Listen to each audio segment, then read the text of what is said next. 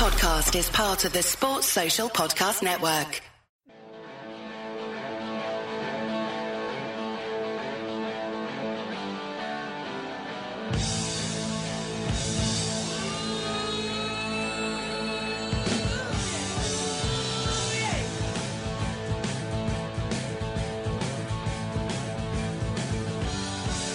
Hello and welcome to the Anfield Index podcast. It is episode 257 and I am Trev Downey, podcasting to you by candlelight tonight just for a nice little bit of atmosphere from beautiful rural Ireland. Only a few fields away from where all sorts of great medieval and far more ancient shenanigans used to occur, although I don't need any of those sort of legends to keep me occupied because my life, listeners, is quite the adventure. Only today and yesterday, charging around from hospital to hospital with the old man who'd sawn his entire finger off, bar a little piece that he left in the end so it could remain attached. Because that's what a 75-year-old chap should be doing, isn't it? Sawing his finger off. These are the type of adventures, sort of banal adventures, which seem to... Stop moaning, man, for fuck's sake. Make my life exciting. Not as exciting as Kopac's. Kopac, he's always got something bigger to moan about than everybody else. He's had quite a whine this week, listeners. I'd like to tell you why. I'd love to tell you why. Because especially when he walks over my intro like that, I'd love to fucking tell you why. But I won't. I won't tell you why. But I'll tell you for your listeners.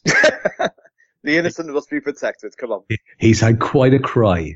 Before the mics went live, quite the cry at Mr. Kopac. But anyway, what I wanted to do is I just wanted to tee it up like that, saying I don't actually have a video clip for you this week because I don't have any time to do anything because I'm constantly driving fellas with their fingers hanging off two different places. So I'm going to go straight to the intro stomping Karl Kopac to see what he's got for us.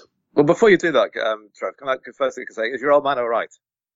That's the most important thing. Is he okay? Listen to him now with his faux sincerity, folks. It's remarkable. But people are listening now. Yeah, I know. It sounds like I care. Yeah, it's important. I won't be listening to the answer. Don't worry about that. It's important to maintain appearances. For the record, seeing as you did ask, it was a spectacular injury. I can't explain to you how gruesome it was. But they've sort of put it back together. It was initially supposed to be plastic surgery, ended up being orthopedic surgery. I think his finger is going to be pretty much straight from now on. But it's the index one, so he can always sort of pretend he's pointing at people. It'll be fine. It'll be fine. So yes, short answer, he'll be fine because we Downies are made of firmer stuff than the average man. So, Mr. Kopac, what have you got for us? Yeah, firmer stuff, but you can't take your hat off indoors. Right, okay. I'm normally against this New Year thing in general and the whole sort of, you know, those posts you see on social media of, just horrible maxims written on pastel shades or with a seascape in the background where, you know, love forever, hug like it's your last day, that sort of shit. I can't stand that. Mm-hmm. But I saw something on Instagram which is genuinely resonated with me, and it's a philosopher. I know what it was. We've discussed this. Go on. Was it? The one that I think would actually grab a hold of you. I saw it doing the rounds. Was it dance like nobody's looking? That's an old one, that. Yeah, I can just see you cutting a rug. I'm doing it now. Go on. But this, I don't normally go back to things we've discussed in the past, but this is a philosopher who's we're a big fan of on this show. So I just thought because it's the new year, I'd bring him back again, just because this really got to me. This really hit home, and it's this: cancelling plans is okay. Staying home is okay. Moving to the UK with your brother's passport is okay. Asterix, my passport. Soundproofing a pirate radio station with egg boxes is okay. Living in your van and shitting in a bucket after your Polish wife robbed John Merck is okay.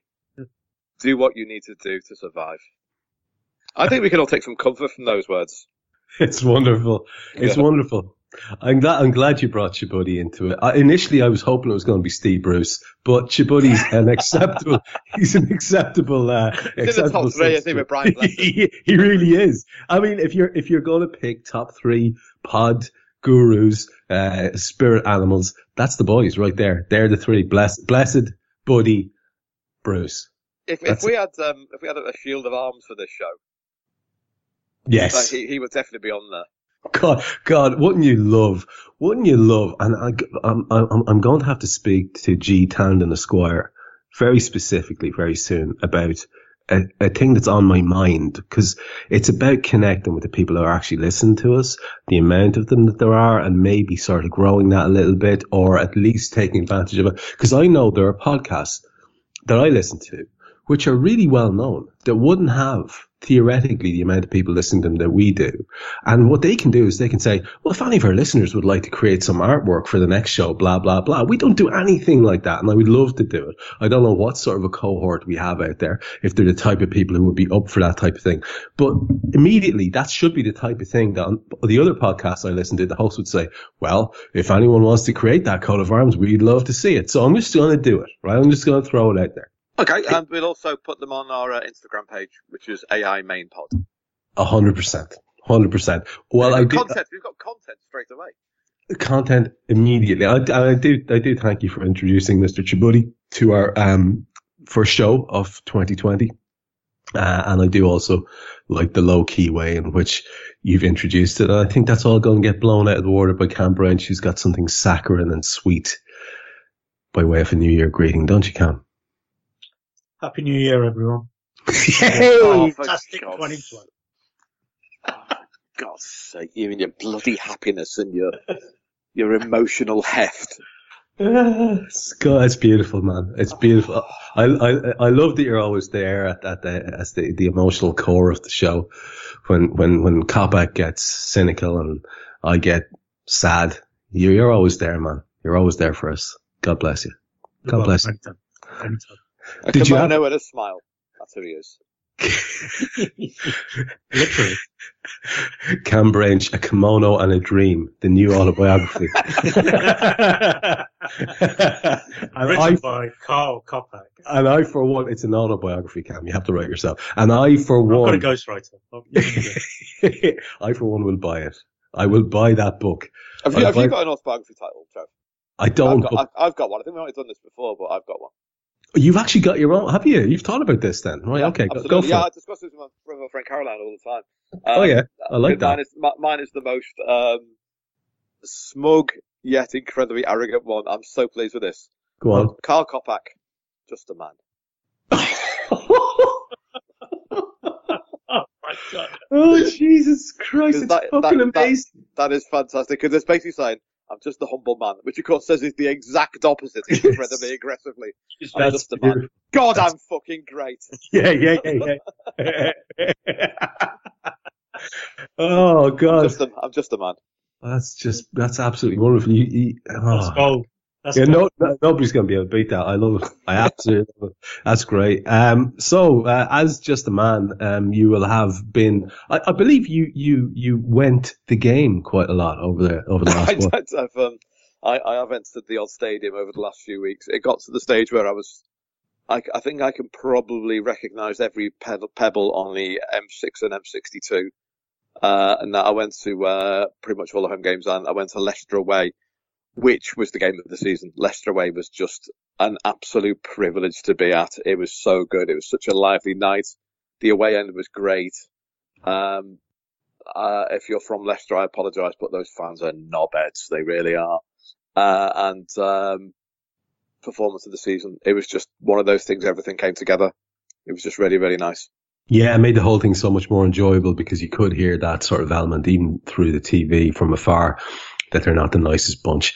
So it was extra satisfying to do them in the nature that we did. And it was such a comprehensive performance that I don't know how you felt while you were there at the game, but watching it, with a sort of the analytical way I'm starting to watch games now, which is like trying to take in every little incident and nuance.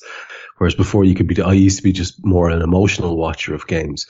But I honestly believe that team of ours had several gears to click up into. I mean, I don't know what you thought, Carl. It was obviously clearly a wonderful performance, but there was definitely more in them on the night. Well, the word I used at half-time, and it was only 1-0 at half-time, the word I used was masterful. That was like 88, 89. Sorry, 87, 88. It was like... I wrote this today. It was basically like saying, you're a really good side. We really appreciate what you do a lot. We're taking you very seriously, but welcome to the big league. This is what we do. We would not let them out there half at all. Vardy was on his own. No one could get close to him at all. He was just marshalled completely. Every single player on that pitch was magnificent. There really was. And Keita was fantastic.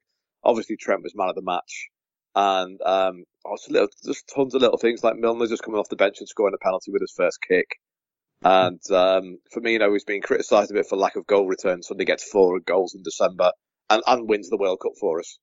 He got 2 that night. And it was a masterclass of not just the goals and the clean sheet. It was a masterclass of this is what you do. This is what we're capable of. You're not getting out. We're just going to hold you here now. Well done on getting to second, but this is the gap you've got to cross. And Cam, I mean, the way in which they were slapped down, Leicester, as the team in second place, as a team, with the ex-Liverpool manager who's out for blood, with the ability to achieve results, the reputation for overperformance, if we're perfectly honest, and a very, very, very impressive squad of footballers. They were slapped down and put in their place, like most teams have been, like a lot of teams have been this season by this team. And I heard you say something there in the middle of what Carl was saying. He was comparing it to that great side of 87, 88 that all three of us would have admired so much and probably had as one of our favourites. I know Carl really likes the 79, 80 side too, but you said, no, better. And I agree with you. I'd love to know why you think it's better. That performance, was as good, if not better, than the 5-1 Forest at home. And at the time, I remember I went out and bought the VHS tape of that to keep it for forever and a day, and God knows where that is now, because I'd never seen a football performance as good as that. What I saw against Leicester that day was better. There's no doubt about it. They were just so dominant in every aspect. There wasn't anything that Leicester could even think about trying to do. They didn't have a clue. They were outfought and outperformed in every single aspect in that game. It was the most complete performance I can remember seeing since that 5-1. And don't forget, Forest got a goal that day as well. Leicester didn't even look like having a shot on target. No, it's in fact, I don't think it was 5-0. Or was it 5-0? Sorry. Yeah.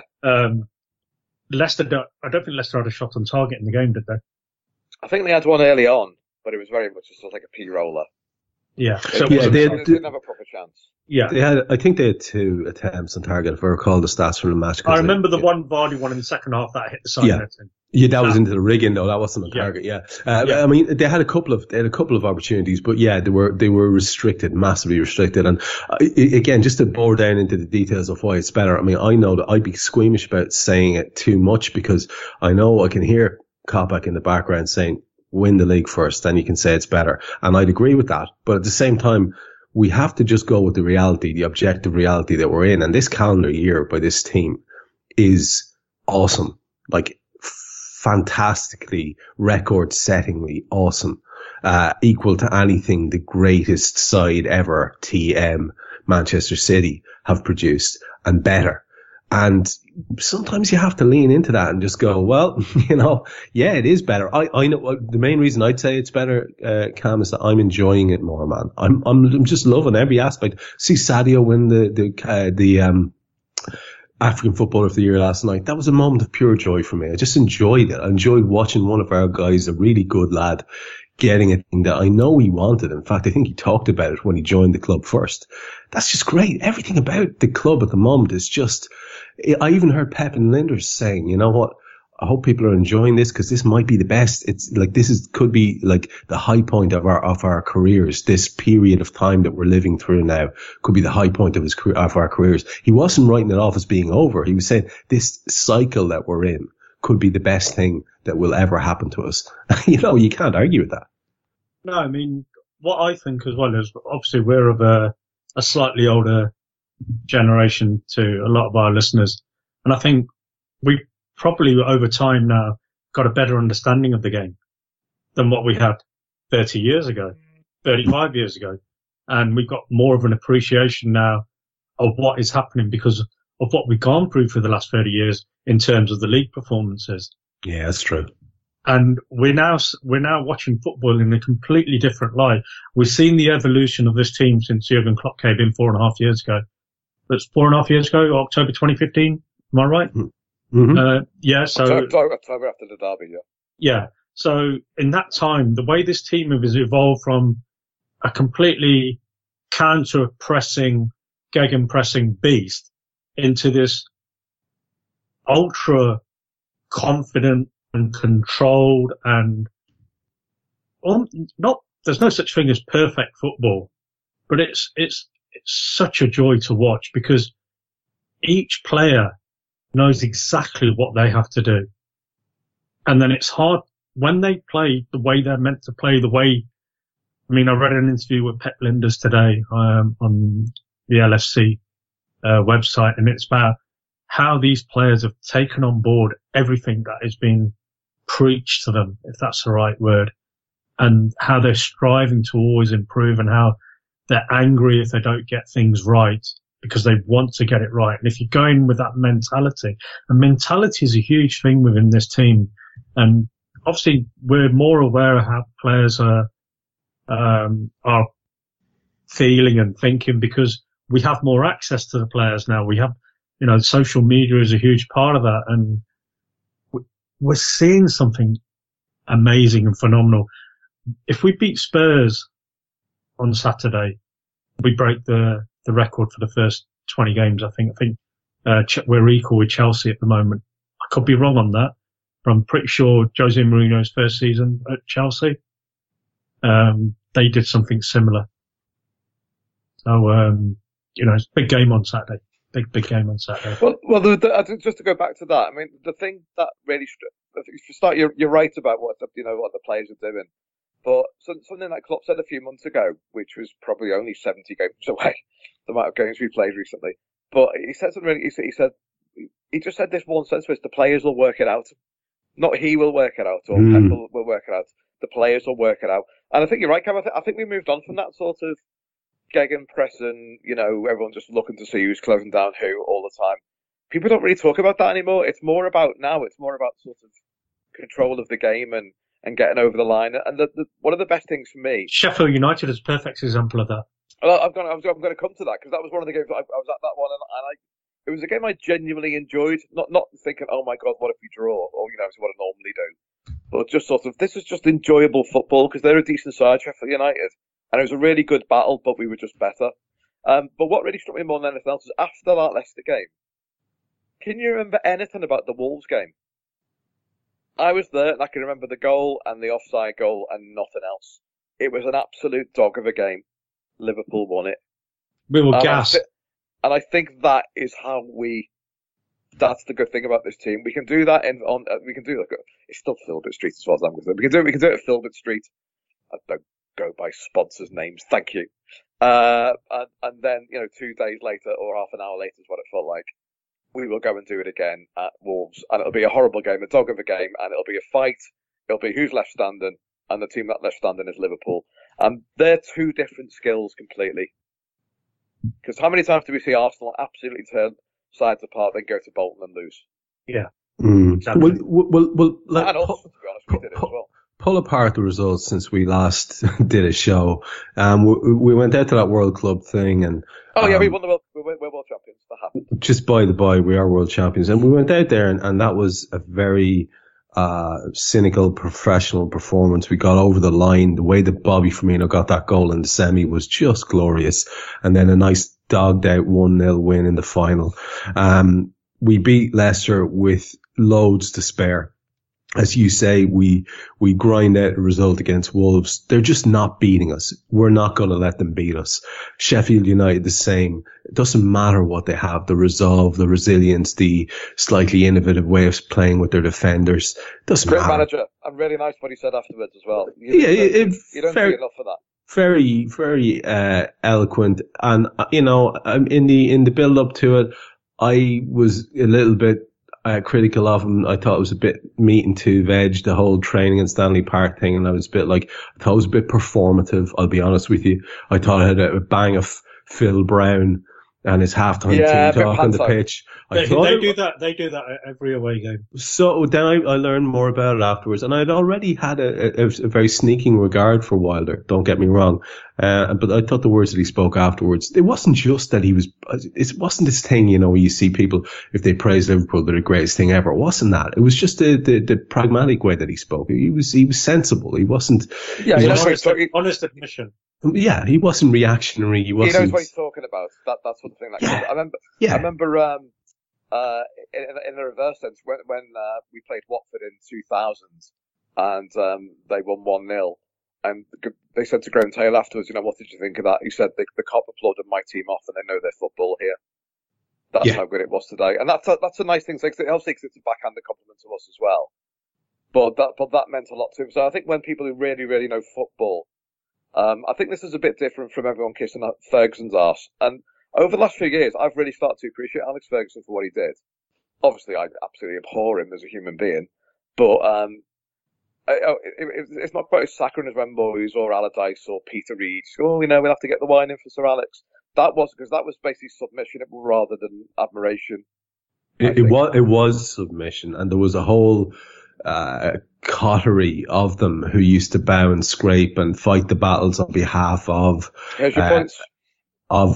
Ferguson. I would never use that title for him myself.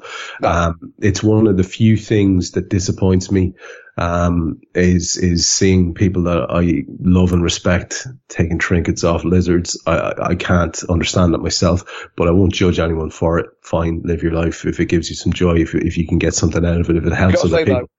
It does need to be said. He was a fantastic manager. I mean, he just was.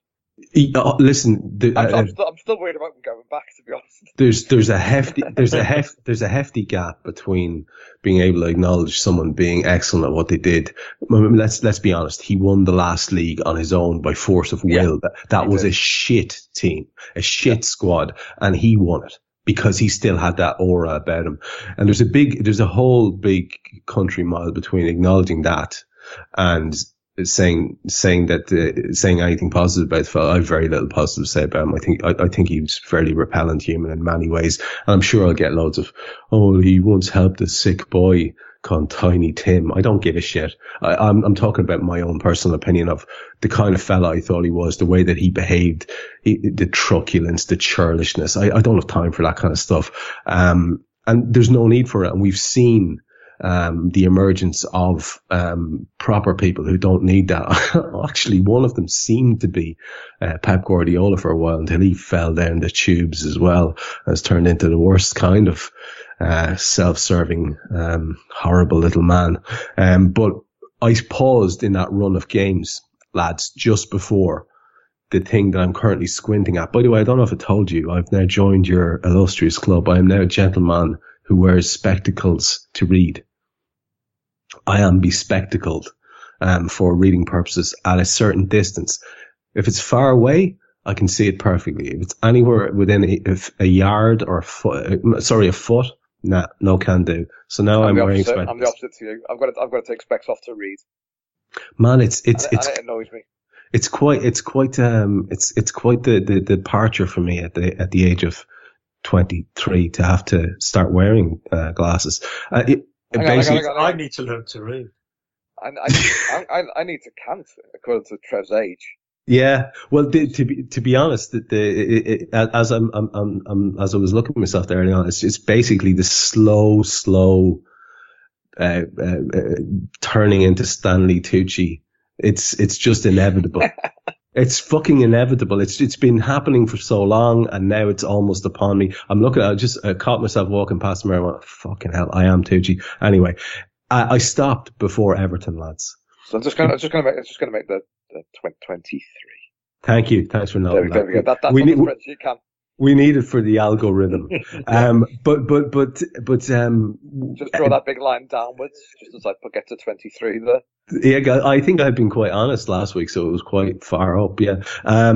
The Everton game was, as Pep Guardiola's biographer said, another way to win. I mean, there's so much fun here. I don't even know where to start, but we will have some fun with this, lads. I mean, I want to talk about so many topics. I want to talk about the Evertonians who apparently have confronted the players. I really wouldn't mind having a chat about the Fabian Delph responses to said player, to said, people having a bit of a pop. The idea of one or two players, including the aforementioned Delph, apparently critiquing Carlo Ancelotti. I really want to talk about Carlo and Duncan Ferguson as the most unlikely double act ever. But let's start off, Carl. Okay, can I ask about the Merseyside police and the policing of the Anfield Road end on Sunday? That's it's exactly where I was going. And then Cam, I'm coming back to you to talk about the fans and a certain gesture that they made at the start. First of all, Carl, the police thing seemed immensely heavy-handed to me. I wasn't there, so I can't speak to it. But the photographs and images I saw, I was like, really? Is this necessary? What was your impression? So I was in Hotel Tia down the road on the Anfield Road, and I was walking up. I was literally stopped by the Trent mural. So you have to go around, and I had to meet a mate by the main stand that said that you can't go around. And I thought, well, why? So then we blocked it off because we closed the road because of Everton fans. And I don't want to count how many derbies I've been to, both home and away, an awful lot. And I've never seen that many police before. There was like a kettling thing going on, and, obviously Everton are singing, Red and White Shite, which is what they're supposed to. That's their job, Yeah. It wasn't nasty. It was a derby, and derbies are nasty, but it doesn't get to violence. And that's the point, really. And after the game, so I was in the main stand right at the top, literally on the same line as Curtis Jones. So I had a nice view of that. And as I walked out, so I walked down the back of the Annie Road towards the Arkles, and there were policemen standing outside staring at the turnstiles, waiting for Everton fans to come out. So of course they were all out anyway, because they weren't going to hang around, were they, to listen to us sing? So they were standing there waiting for no one, and it was like Napoli had visited. And we're in the same city. It's completely ridiculous. I have no idea when I did that.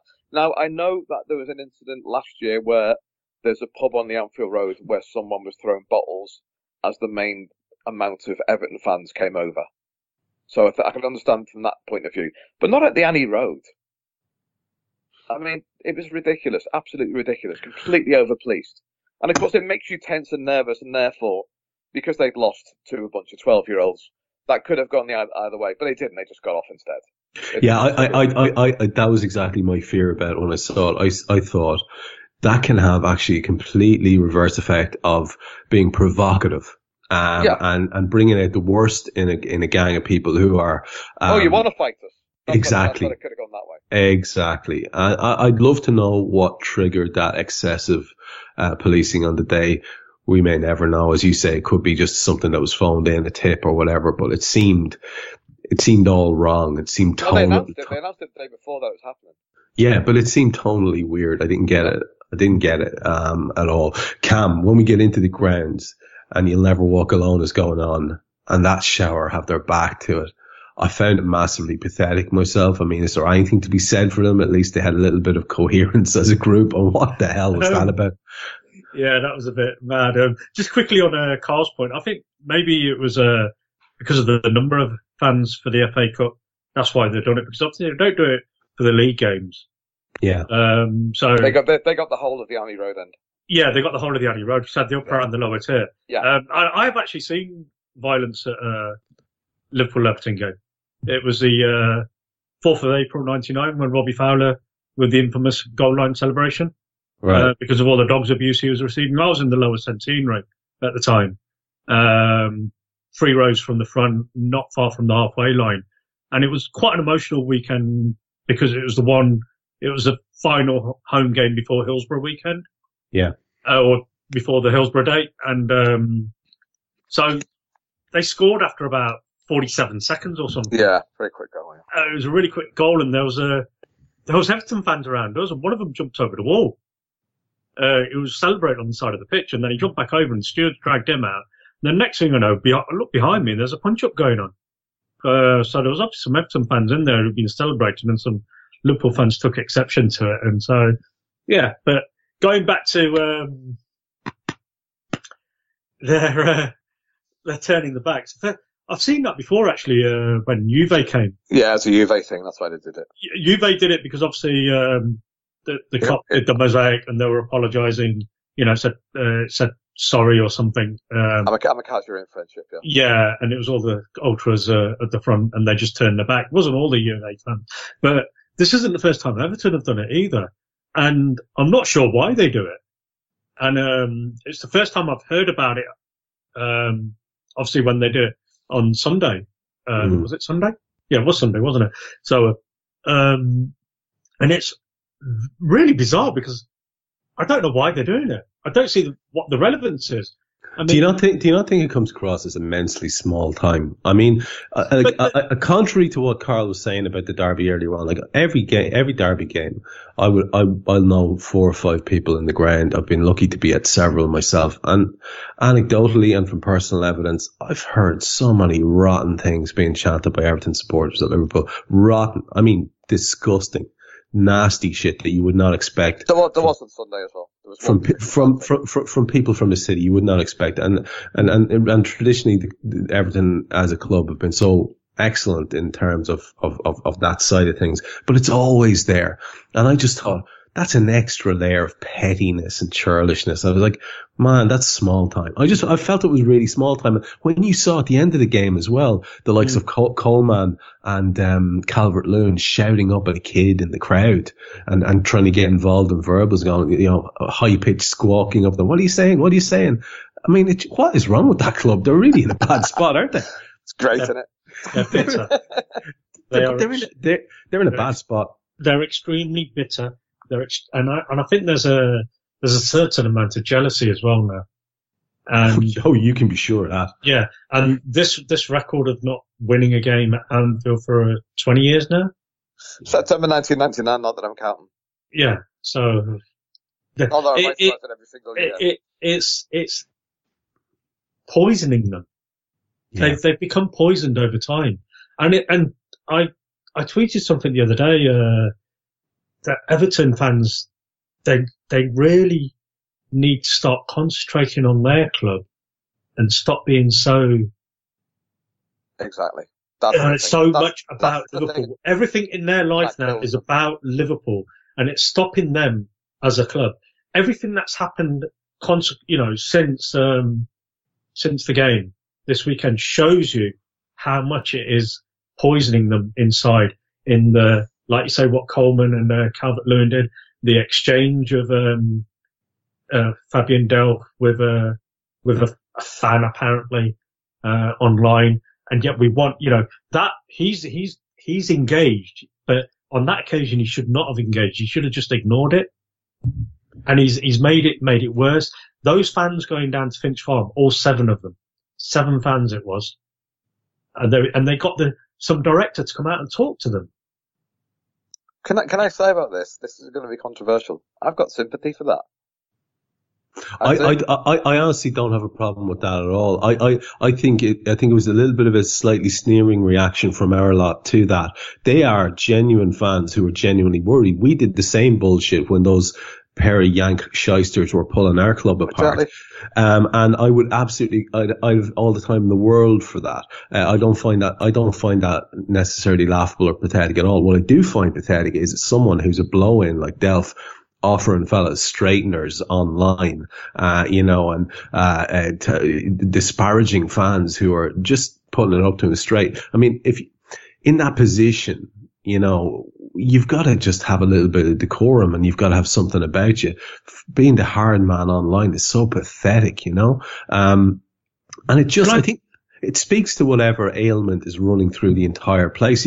Again, and Cam, you come right in here, but you just look at the the sideline there, Carlo's eyebrow sort of kept going further and further up as scary. As Big Duncan was whispering sweet nothings in his ear, and he could not have looked more bored, confused and bored at the same time. It was like, what have I done? What have I done here? Sorry, Cam, what were you going to say?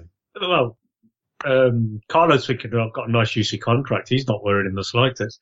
So, but just going back to the Everton fans, put that result aside, as difficult as it is, put it to one side and try and look forward at where the club is going. You've got Carlo Ancelotti, who's without doubt was a world-class manager. I don't know if he still is. You've got an owner there in Moshiri who seems to have the club in his heart, maybe to a certain extent, and wants to put the club in the right place, because obviously they're looking at building this new stadium down at the King's Dock. They're starting again, and they've got to realise that they're at the bottom now, and they've got to build themselves back up and become something again. Because as a city, Liverpool need Everton in the Premier League. It's good for the Liverpool to have Everton there. It's good to have that rivalry there. You don't want to lose that. I don't want to see Everton get relegated. I jokingly say, the three teams I want to see relegated all the time is Everton, Man City, and Chelsea, or Man United, whatever you want to say like that. They're the clubs I want gone. But I don't want to see Everton gone, really, because the derby is magical, and it's magical for us right now because we always do quite well against them. But it's a healthy rivalry as well. Going back to the 80s when we had the FA Cup finals and the fans used to sit together. You can't do that nowadays so much. No other teams, that's gone. It's not nice. As much as we enjoyed Sunday, I had a field day on Twitter on Sunday night. I milked it up. I just thought, jet my veins. This is brilliant. But it's done now, and I'm thinking Tottenham Saturday. That's more important now. But Everton fans need to get a bit of reality. They're not in a good place. They're not a big club. They're not a superpower. Their owner might have millions and billions in the bank account, but there's a thing called financial fair play, and you can only spend what you accumulate. And they've also got Morgan Schneiderlin on a massive contract. That's the problem.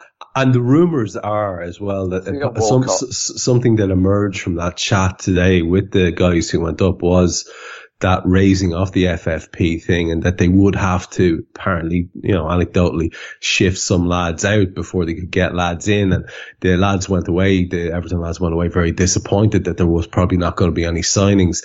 Because I'll tell you one thing, Cam, for all the doom and gloom, if they do make one signing, Everton Twitter will be all over the place talking about how Reds heads are falling off. You know what I mean? and how it's their time, and they're going to shift the power. Yeah, this time next year we'll be millionaires. It's remarkable stuff. Carl, to look at the Reds in terms of that game, I know you'd like to have a little full half hour chat about Curtis Jones, and I want to absolutely encourage you to talk about anything you want to talk about the kids. I was particularly impressed by Larouci, who came on into the game and played his way into it until he was part of a very dominant second half display. Someone like Pedro, who's not a kid anymore, but strolling around the park there in the second half with Adam Lallana as if they were just some sort of second coming of Alonso and Gerrard, and it was incredible to watch. The only downside, I wonder, what did you think the Milner injury? Yeah, and is it offset really by the showing that we had from Oxlade-Chamberlain coming in, thundering around the place and looking very, very motivated, and Minamino, who's looked like a red. He looked like a fella who needs a bit of lively, Yeah, but he maybe needs to strengthen up a bit, or he'll find his feet. You would have absolute faith that he'll find his feet. What aspects did you want to talk about in relation to our performance? You've already said it, actually, because there's loads of things I can talk about. For a start, I said Adam Lallana was absolutely fantastic. He really was amazing in that game. Just the stuff that you don't see off the ball. You know, if you're watching it on telly, you don't see everything he's doing. He was all over the place. He was really good. My point, though, is, can you imagine being in that squad, the under-23 squad, and you're all sitting around there and said, okay, Curtis is going to play, Nate's going to play, all these lads are going to play. Left back, James Milner. And it's not me. Yeah. You know, what's Yasser thinking there? That's not me. I can't get in. To come off the bench and put in the shift he did against, was it Theo Walcott first half? Yeah. I think that was one of the most mature debuts I've ever seen. I'm so impressed. So good. Yeah. And to be honest, this is going to be popular. It's the best fullback debut I've seen since Gary Neville. Because when I saw Gary Neville's debut, and I just thought, he looks like he's 35 and has been doing it for 40 years. Yeah. Which I realise is impossible unless you're Trevor Downey's age. But, it's just the way he settled in, because you worry about them straight away. They're going to double up on him. No problem at all. I'll just cover. That was really, really well done. I thought Lallana was fantastic. I thought Origi, as Klopp said, absolutely worked himself to death. The passion from the 16-year-old kid, Harvey Elliott, was incredible. So mature beyond his years, it was untrue.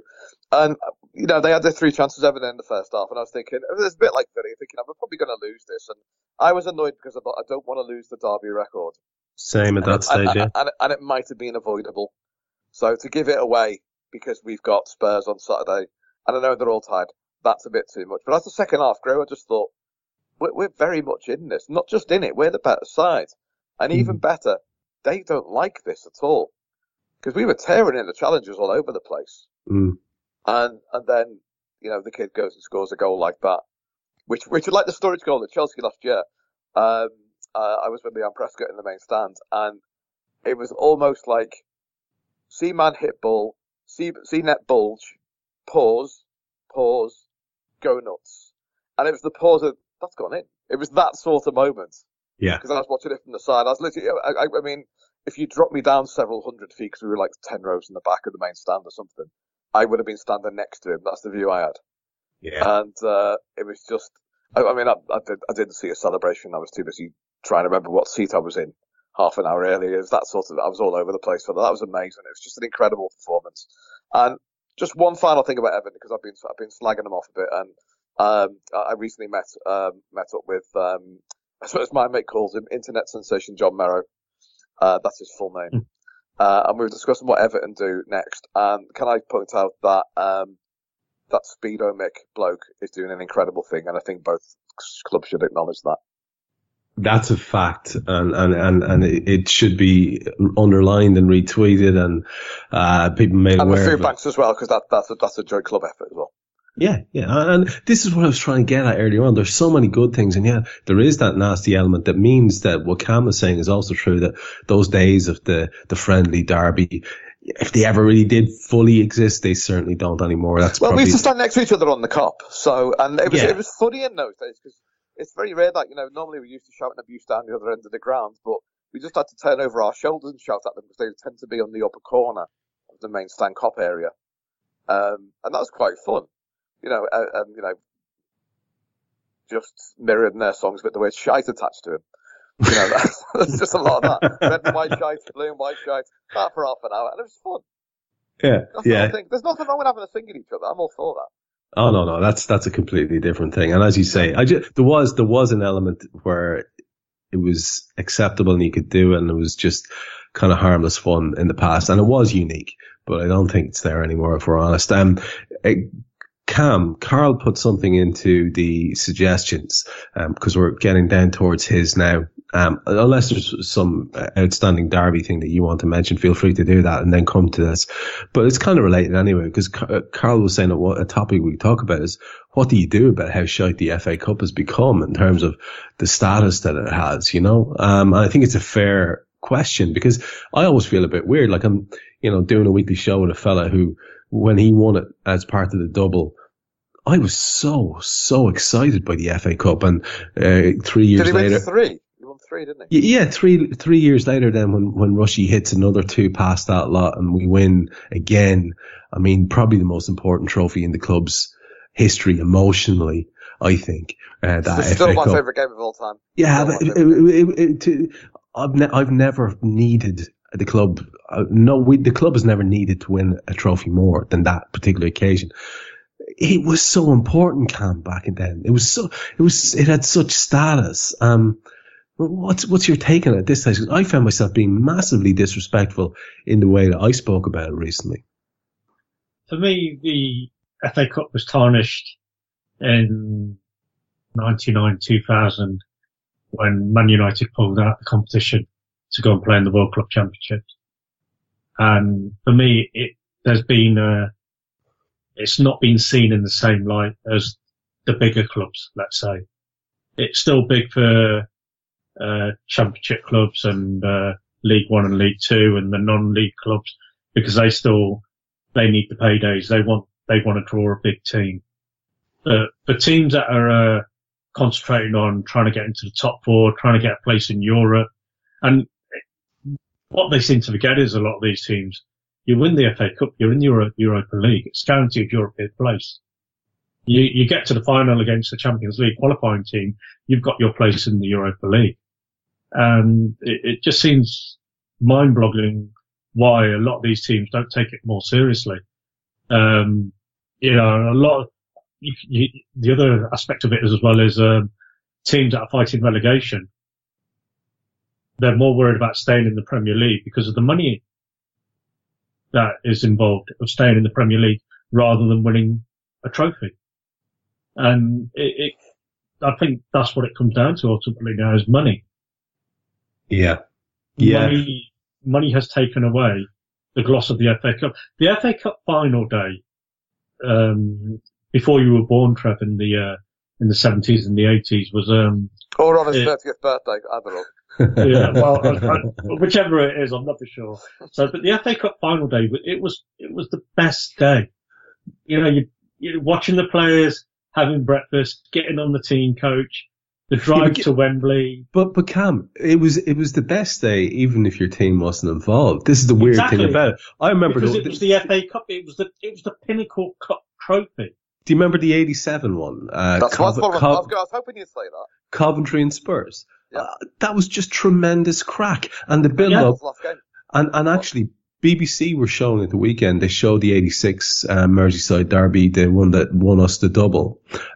Kenny had won us the league at Chelsea, and then we win the FA Cup against Everton in 86. And that game was on BBC, and a few of my cohorts, a cohort at work had seen it, lads my age and Liverpool supporters too.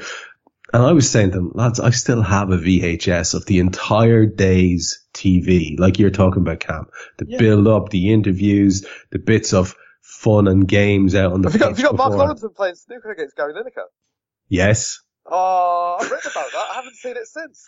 Man, it's incredible. The whole thing. Trevor Brooking in 1980, the header. There you go. There you go.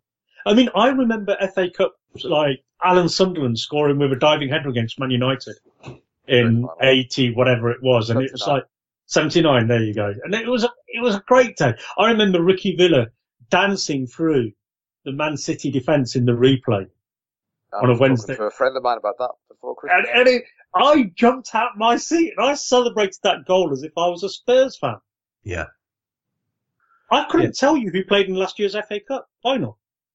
Yeah, but it's that thing that you said. I think there's this different slant, and it is money, but it's also just because after United did that, and I'm not laying all the blame at their door, but everybody started to see that, well, look, the real important thing here is to get the money for finishing 16th or 15th or 14th, and therefore just staying in the bloody division. And therefore you have the really bizarre spectacle of so-called smaller clubs who are, just having been lucky enough to get up into the Premier League, fielding shadow 11s in the FA Cup. And that's when you start to think, oh yeah, this thing is absolutely dead on its arse. You know what would help? You know what would help the FA Cup? And I seriously believe this now. What would really, really help the FA Cup? Get rid of the League Cup. Yeah, there's no need for both. Yeah. I've got a slight disagreement with that. I think you get rid of the FA Cup. Ooh. That's strong. You can't blame it. They've shagged it. they've literally shagged their own product. They've jumped the shark. And I know a lot of people say Cam, about United in 2000. I didn't really care about that. To me, they killed it when they started putting the final on at 5:30.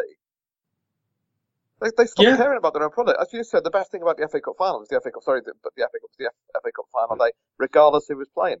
Yeah. And then they changed it to 5:30, and no matter where in the country, you couldn't get home again. Man City, Wigan, when there were no trains back to the northwest that night, they didn't care. So the way I see it is, if you're going to treat fans like that, then don't go. I went on Sunday because it was Everton, not because it was the FA Cup. Yeah. I'll go to the next round because it'll be in the ground I've never been to. Well, I'll be honest with you, and again, I hold up my hands and say that I had shown absolute disdain for it.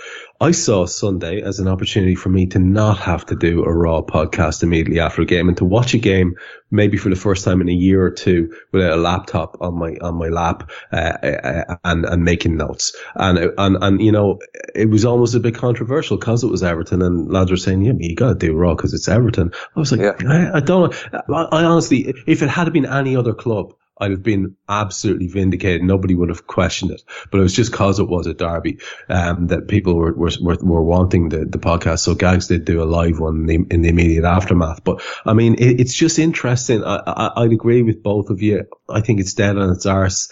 It's interesting, the two different approaches. One saying scrap one club, one saying scrap the other. I'm kind of coming around to what you're saying there, Carlin, that they have really, they've made the decisions which have led to its demise, if we're honest. Yeah. You know, the disdain with which they treated fans, that thing, with the buses and all that and the evening kickoffs, it's pathetic. And I know I don't know, what, is there anything to be said for the fact that they were trying to maybe emulate what they did with the Champions League finals? I remember there was one year where, was it Heineken were sponsoring both the rugby and the football, and they had the game, right, yeah. The games at, 5:30, and it was a big joint. Maybe there was some big sponsorship thing or marketing idea. I don't know. Maybe there's something to be said for that, but it didn't work out. Let's be honest. It didn't work out. As you said earlier on, Cam, we have a far more pressing issue coming up. The lads will have a chance now. And I did see a fella, Phil Blundell, Carl, who you know well, say, deadly, another ground that I haven't been to, for the FA Cup. And I can completely relate to that. That is an exciting thing. Phil and I have had a conversation about this many times. Yeah, it's great. It's a great thing to get to go to a new ground. Phil and I have also, I love talking to Phil because we always talk about really strange things. We talked about, we played Palace first away game last year, late August. I mean, we had a Twitter conversation about what coat are you wearing for that? Because it's getting a little bit cold, but it's still August. So what are you going to do? Very rarely talk about football. Yeah, just like the big stuff like that. New ground. The big stuff, like, What coat are you wearing for that? What coat might suit? I love all that. And also, was that game play? I know you guys were watching football last night when I was tearing around with the old man, and the City game was on. That was League Cup. It's Shrewsbury, Bristol City or Shrewsbury. That hasn't been played yet, no? No. Yeah, okay. Although, can I just say this? I'll explain why I'm on the show. Ashton Gate, I've been thrown out by Bristol City's manager in the daytime. I'm just going to leave that there. That's a story for another night. Ooh, that sounds fun. So, Cam, me and my two mates literally ordered out the ground at 3:00 in the afternoon. Yeah. You're going to have to explain that in detail later. Standard Copac behaviour. Cam, we should... Gary Johnson, was that his name? I think that's his name. Gary Johnson, yeah. Should talk about Spurs when you're finished talking about Gary Johnson. We should talk about Spurs. There are two other things that I want to chat about really briefly, and then we'll finish with the Spurs chat, and I'll just get an idea how you think we're going to go, who you think is going to be involved from both of you. Because honestly, that's all we can say at this stage. First, I don't know why. Maybe I think it was made official, the whole Nike thing. I'm worried. I think this lot that we're with at the moment have done a far better job with the kids than most people have given them credit for. But I do love the idea that we're stepping up in the world in terms of profile. And if it does have that knock-on effect of making us maybe connected better to one or two high-profile players, I'm all for it. And I do wear a lot of Nike stuff myself. It's just that it's very... Yeah, you do, don't you? It's very generic. Most of my gym gear is Nike, but it's very generic. I stopped wearing it after they started sponsoring United. Oh, very good. Look at you with some sort of moral stance. So, I mean... I changed 4 tyres on my car that were Falcon tyres because they sponsored United, or was it Kumo, one or the other? You're joking. Yeah, I never bought a Sharp product. Cam, mate. I'm not. You can't move for Canadian petrochemicals in his house. Yeah, Canadian petrochemicals all over the gaff. Yeah, you get into Breachy's garage. There's just tons of the stuff hanging around. Right, okay, well you've inspired me then. I'll never buy a John Deere tractor because of this. Well, what are you going to do, get a Ford one? Yeah, I'll get Massey Ferguson or something. I'm okay. We know tractors here in rural Ireland. So basically, there's 2 things. One, Nike. Any opinions? Arst? I don't know. Second, I'd just love to see you on a tractor, Trev. That'd be amazing. With your tweed jacket.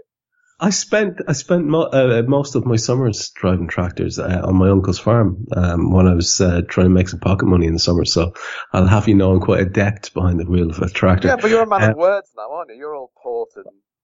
I was always a man of words, but I'm also a man of the earth. You know.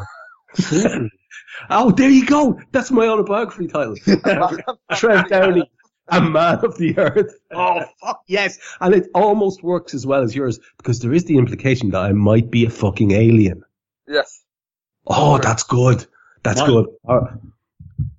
Yeah, we'll go with that. That's good. I'm all excited about that now. So first of all, to both of you, I'll start with Cam, Nike arst. And second of all, did you catch any of the Miguel Delaney shit show? How much fun is that? The man is deluded, but he just seems to love and thrive on the constant over and back with randomers who at him. It was quite the diversion during the week for me anyway, I have to say at least. Any thoughts on either? Yeah, on both. Nike, I honestly could not care in the slightest who sponsors us as long as it generates as much money for the club. That's all it's about. That's what sponsorship deals are about. If they produce great product, that's great. I might go out and buy some as well. And that will help. If they produce rubbish gear, no one's going to buy it. And then the club are going to be on at Nike. You produce shit.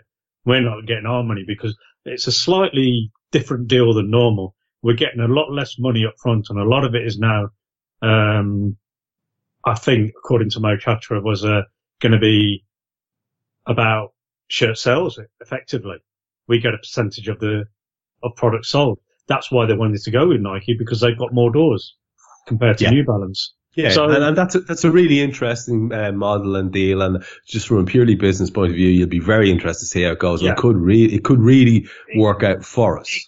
We could potentially earn 100 million a year out of it. Yeah. Which is on the levels of Real Madrid and Barcelona.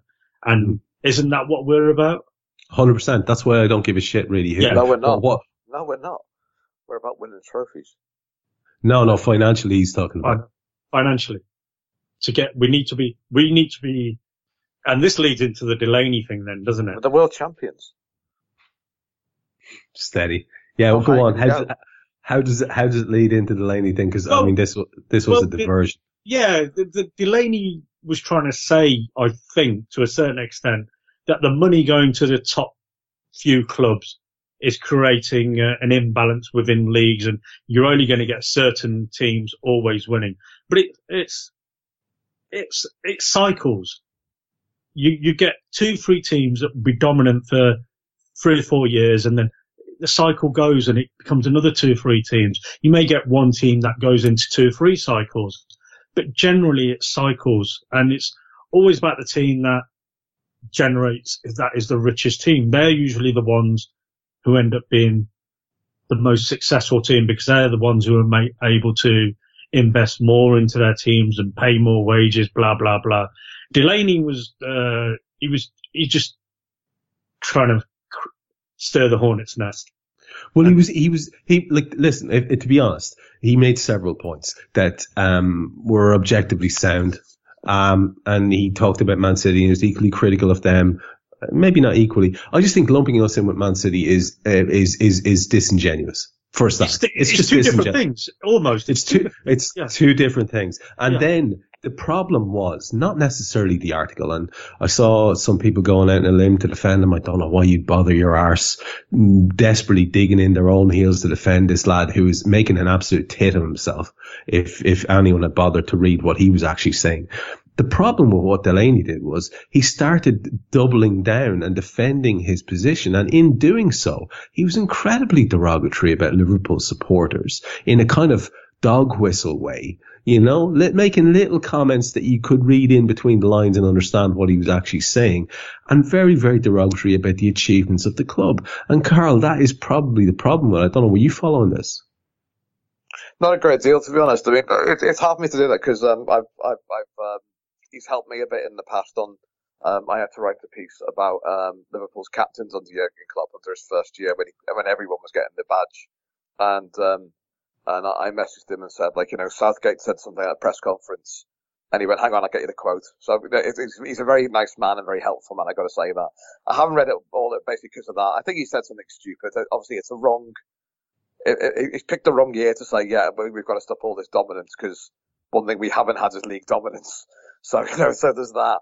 I understand his point to other clubs, but I think this is just misjudged.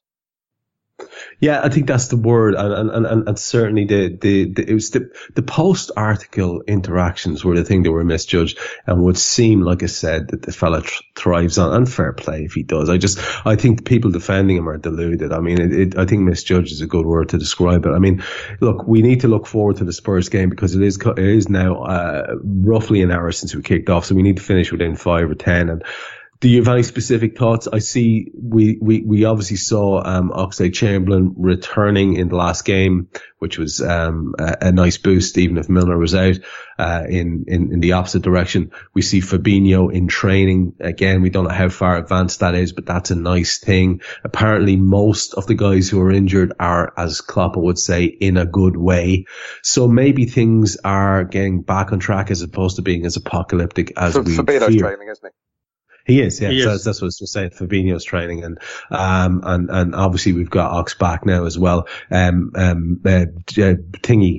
centre half, Joel Matip is also training. These are all very, which I'm all in favour of. Looks very well in the man. These are all good things. I mean, Cam, can I just throw something at you and see what you think? I am always, like yourself, I think, a little bit angsty about games, even though everything in me is telling me to be confident. And I generally overtly am confident, and I've been very happy and enjoying the games and all the rest of it. There's something about that horrible little wizened goon who's going to be on the sideline at the weekend that I worry about, just because he has this history with us of of shushing us and being there to end runs and being there to do this, that, and the other. Now, it won't be the end of the world even if he does, but I wouldn't like to give it to him. I really hope that Arlott go out and do a job on them, because, like Carl, I really don't like that club anymore. I have to say, there's something about them that wind me up. Do you get what I'm saying with the Mourinho thing, or am I over-egging it, do you think? He's actually been very complimentary about it since he's left United. He did an interview just a couple of days ago saying what we all know and what we've been saying for a while now, that Liverpool Football Club are the best football team in the world. And, he was pointing out how Jurgen Klopp has built this team over 4 years. It's not happened overnight, and what he's created is phenomenal. And he was very sincere and genuine with it. And this Mourinho at the moment is completely different from the. Is he? Is he? Well, he is at the moment. He is at the moment. He hasn't. Okay. He nearly had the breakdown after the last result. They just lost, didn't they, the other day? Not in the FA Cup, the previous league game. They were really, really poor, and he threw a couple of players under the bus again. So he started, and it's not even been a month yet. So there is this thing with him. When he's playing games against us, he gets his teams up for it. He knows he's got that. He has got that quality. But I think he's out of touch as a manager now, and he's not the manager he was 10 years ago. He's been left behind by the likes of Pochettino, Klopp, Pep Guardiola. They've evolved the game to another level. All right, granted, I know he's taken over this Poch team, and but there's more going on behind the scenes there. I think I was really worried about the Wolves game. I said it was going to be or the Sheffield United game. I said this is going to be our hardest game, and it was like we were dominant. We strolled it. It was so I'm genuinely worried about this game because there's that little added pressure about his record. If I'm right, don't forget it's his record. He won't want to lose the record. Would you do anything different? I mean, effectively for me, the team is the team, and everybody who we really need seems to be fit. And I don't think Fabinho's probably not going to be able to start. So it's probably it's going to be Ginny and Hendo. And I would say he might take a chance on Ox because there's no word about Naby yet. But I could be wrong there. But I think he doesn't have a whole lot of choice because of the Milner injury. So it'll have to be that three. You'll have the two best centre halves in the world playing. You've got the two best fullbacks in the world. Yeah, you've got the best goalkeeper in the world. You've got the best front three in the world. So it just comes down to the midfield then, doesn't it? So and that will be the midfield. You've got Minamino on the bench. You'll have the resurgent Adam Lallana on the bench. You'll have Does Big Ads Lallana not get his start after his incredible showing at the weekend in the derby? He could. I'm serious. He might. No, he might. He has not played as well for Liverpool, possibly ever. So I don't know. It's still a no for me. In a different role. Well, it's a no. It's a no for you. It's a no for probably all of us, if we're being honest. But. You wonder what Jurgen. I think he. You never know. He might have done enough, but I think Ox getting those minutes was very significant. Very significant. I'd say he will be. Ox plays once a week. That's all he can manage. So you want somebody who's going to be breaking those lines, and you'll have Ginny and Hendo sitting a little bit deeper, doing the protection role, and you'll have Ox being the runner. Yeah, Adam Lallana is not a runner anymore in that respect. He does, but I think Ox would be more effective. I mean, and I think this is where Adam Lallana will prove useful for us for the rest of the season. Is he'll be a good option in certain games, and he'll be a good option to come off the bench in certain games. And more confident now than ever, which is good. Yeah. I mean, that makes a difference. And Carl, just to get your take on it before we finish up, first of all, on the rehabilitated man that is Jose Mourinho, are you having it? And also, would you do anything unusual? I know we're going to go strong. Obviously, we should hopefully have a stronger bench. We should see Joel back. We should see Shaq on that bench. And, as we say, recently invigorated Lallana and hopefully one or two others making a return to the bench, so it won't be quite as young looking. On those two things then, Mourinho, any extra fear around him for you, given the tradition and history and specifically thorny relationship in the past and record? Not really. And then on the team as well, what would you do? So both of those things. He's a good manager. So Jose Mourinho is just a good manager. He knows what he's doing. And I think he's going to go ultra defensive and not lose. I think that's all he can do. Because Tottenham are awful. Tottenham are an awful side. And the only people have been saying that, it's different because Kane's out the team now. They're a better side without him, I think, because they still don't know how to play him properly. So if he goes with Son and Moura, that worries me more than I'd rather have Kane play than Son. Is Son playing? Is his ban finished? I don't know if it was 1 or 3. It was a free match ban because it's violent conduct because he kicked it. He kicked out, didn't he? Well, I might just play Mora up front. Drinkle said he's back. Okay. That's while it lasted.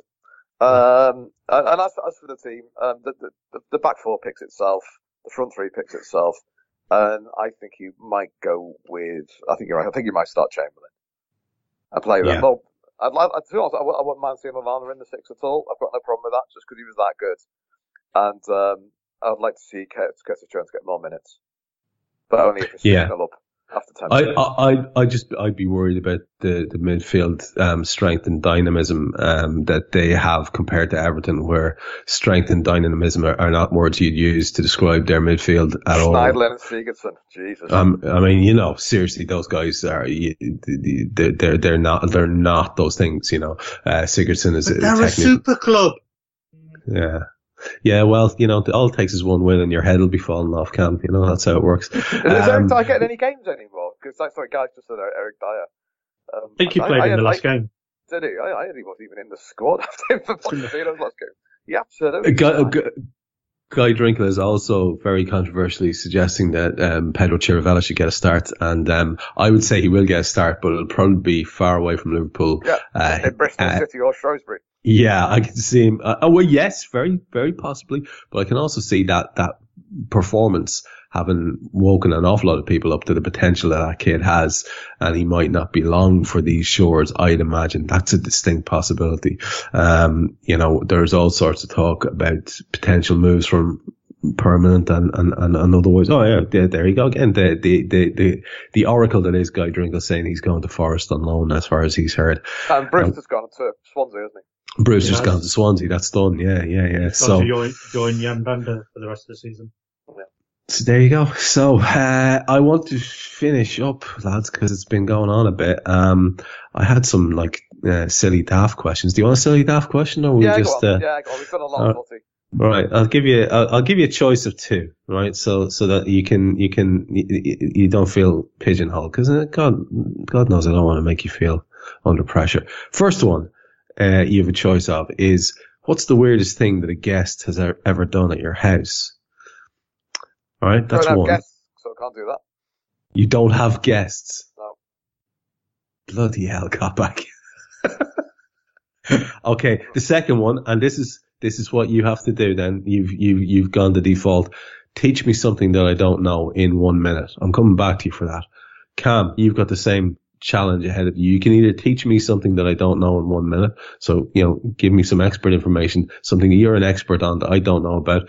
You've got 60 seconds. Or you can tell me what the weirdest thing a guest has ever done at your house. The weirdest thing a guest has done at my house is spend 10 minutes outside my house trying to park his car. You bastard. I knew that was coming. That's great. That is great. I couldn't have. It was glorious. I wish I'd videoed it. Oh man. I genuinely wish I'd videoed it, because it's almost, you see all these comedy, you see these comedy parking things where they go in, out. Have you seen that one in the car park where the woman's right in the corner, and for some reason she can't reverse her car out of the car park. She's in a parking bay, and she's just going backwards and forwards. That was Kopak. It's like that one with the Bond villain where he's got his car sideways in a narrow tunnel. Oh, that's Austin Powers. Yeah. Austin Powers, yeah. Well, they do that with Ollie now, don't they? The memories of him, isn't it? So yeah. It wasn't that bad. It was just, I was under pressure. I couldn't have written this better, Cam. Fair play to you. You've tied it together beautifully. Carl, you're on the spot now. You've got to teach myself and Cam Ender here something that we don't know. Let us talk about the planet Uranus. Oh, here we go. I'm always interested in Uranus. If you were, it's impossible to stand on it because it's a gas giant. But if you were standing on the North Pole of the planet Uranus, no, let's go the other way. If you're standing on the South Pole of the planet Uranus, you would not be standing on top of the planet. You'd be standing near the equator, and you wouldn't see the sun because it spins on its side, not like the Earth. Oh. So the North Pole faces the sun at all times. That's very interesting. I did not know that, and therefore it will always be dark. Well, it's not that it won't go sunlight. The sun basically looked like a bright star because it's that far away. Well, you've earned your stripes there. I'll give you that one. That's good. This has been a very successful tie up to the show. Any last minute thoughts or ideas that either of you want to share? Carl, seeing as I'm talking to you, anything you wanted to finish on? Are you good to go? Buy my books. Buy Carl's books. The constant refrain. Oh, there is one thing actually. I haven't done it yet, but there's a website called 10 Million Hardbacks, and me and the owner of that site, a little girl in Japan called Joanne, we're going to be writing about books which changed our lives and changed our writing skills. Oh, that's interesting. I think I recently started following Joanne on Twitter. Actually, that's going to be very interesting. We bond over George Orwell a lot. When is this potential thing happening? Well, therein lies the tale. I wrote 3,000 words and my laptop decided to destroy the file completely. So I've got to start again after this. Okay. Or maybe after Leicester Aston Villa, which is the most one-sided game I've ever seen. Okay. Cam, last minute thoughts from you. I refuse to accept the view that mankind is so tragically bound to the starless midnight of racism and war that the bright daybreak of peace and brotherhood can never become a reality. I believe that unarmed truth and unconditional love will have the final word. Oh, love it. Chibuddy? Close. It's clearly Chibuddy, yeah. No, it's not. Who is it? Martin Luther King Jr. There he goes. He knows. Or as he's called in Coming to America, Dr. Martin Luther the King. Dr. Martin Luther the King. Yeah, that's great. There's no way you met Dr. Martin Luther the King. You must be out of your goddamn mind. Yeah, that's a belter. And Christmas came and went, and I didn't see that movie once. Nor did I see Trading Places, which is. His mama say Clay. I say Clay. Yeah. Okay. Well, we should finish up. I'm going to finish. My last thing is going to be a TV rec. I watched the Netflix series Messiah recently, and I enjoyed the bejesus out of it. Very good. Oh, it was tremendous. Not seen that yet. Tremendous fun. Not fun is the wrong word. It's just very, very engaging. It gets the old brain spinning if you have one up there. But we should finish on that note for this episode of the Anfield Index podcast. It has been another enjoyable one. We were away for a while, but as you heard at the start, there were reasons. The lads had reasons, I had reasons. But we're back now in the usual run of things. There'll be one a week, as there has been from the start of the season. Until we speak to you again then, be kind to your fellow Reds and stay safe out there.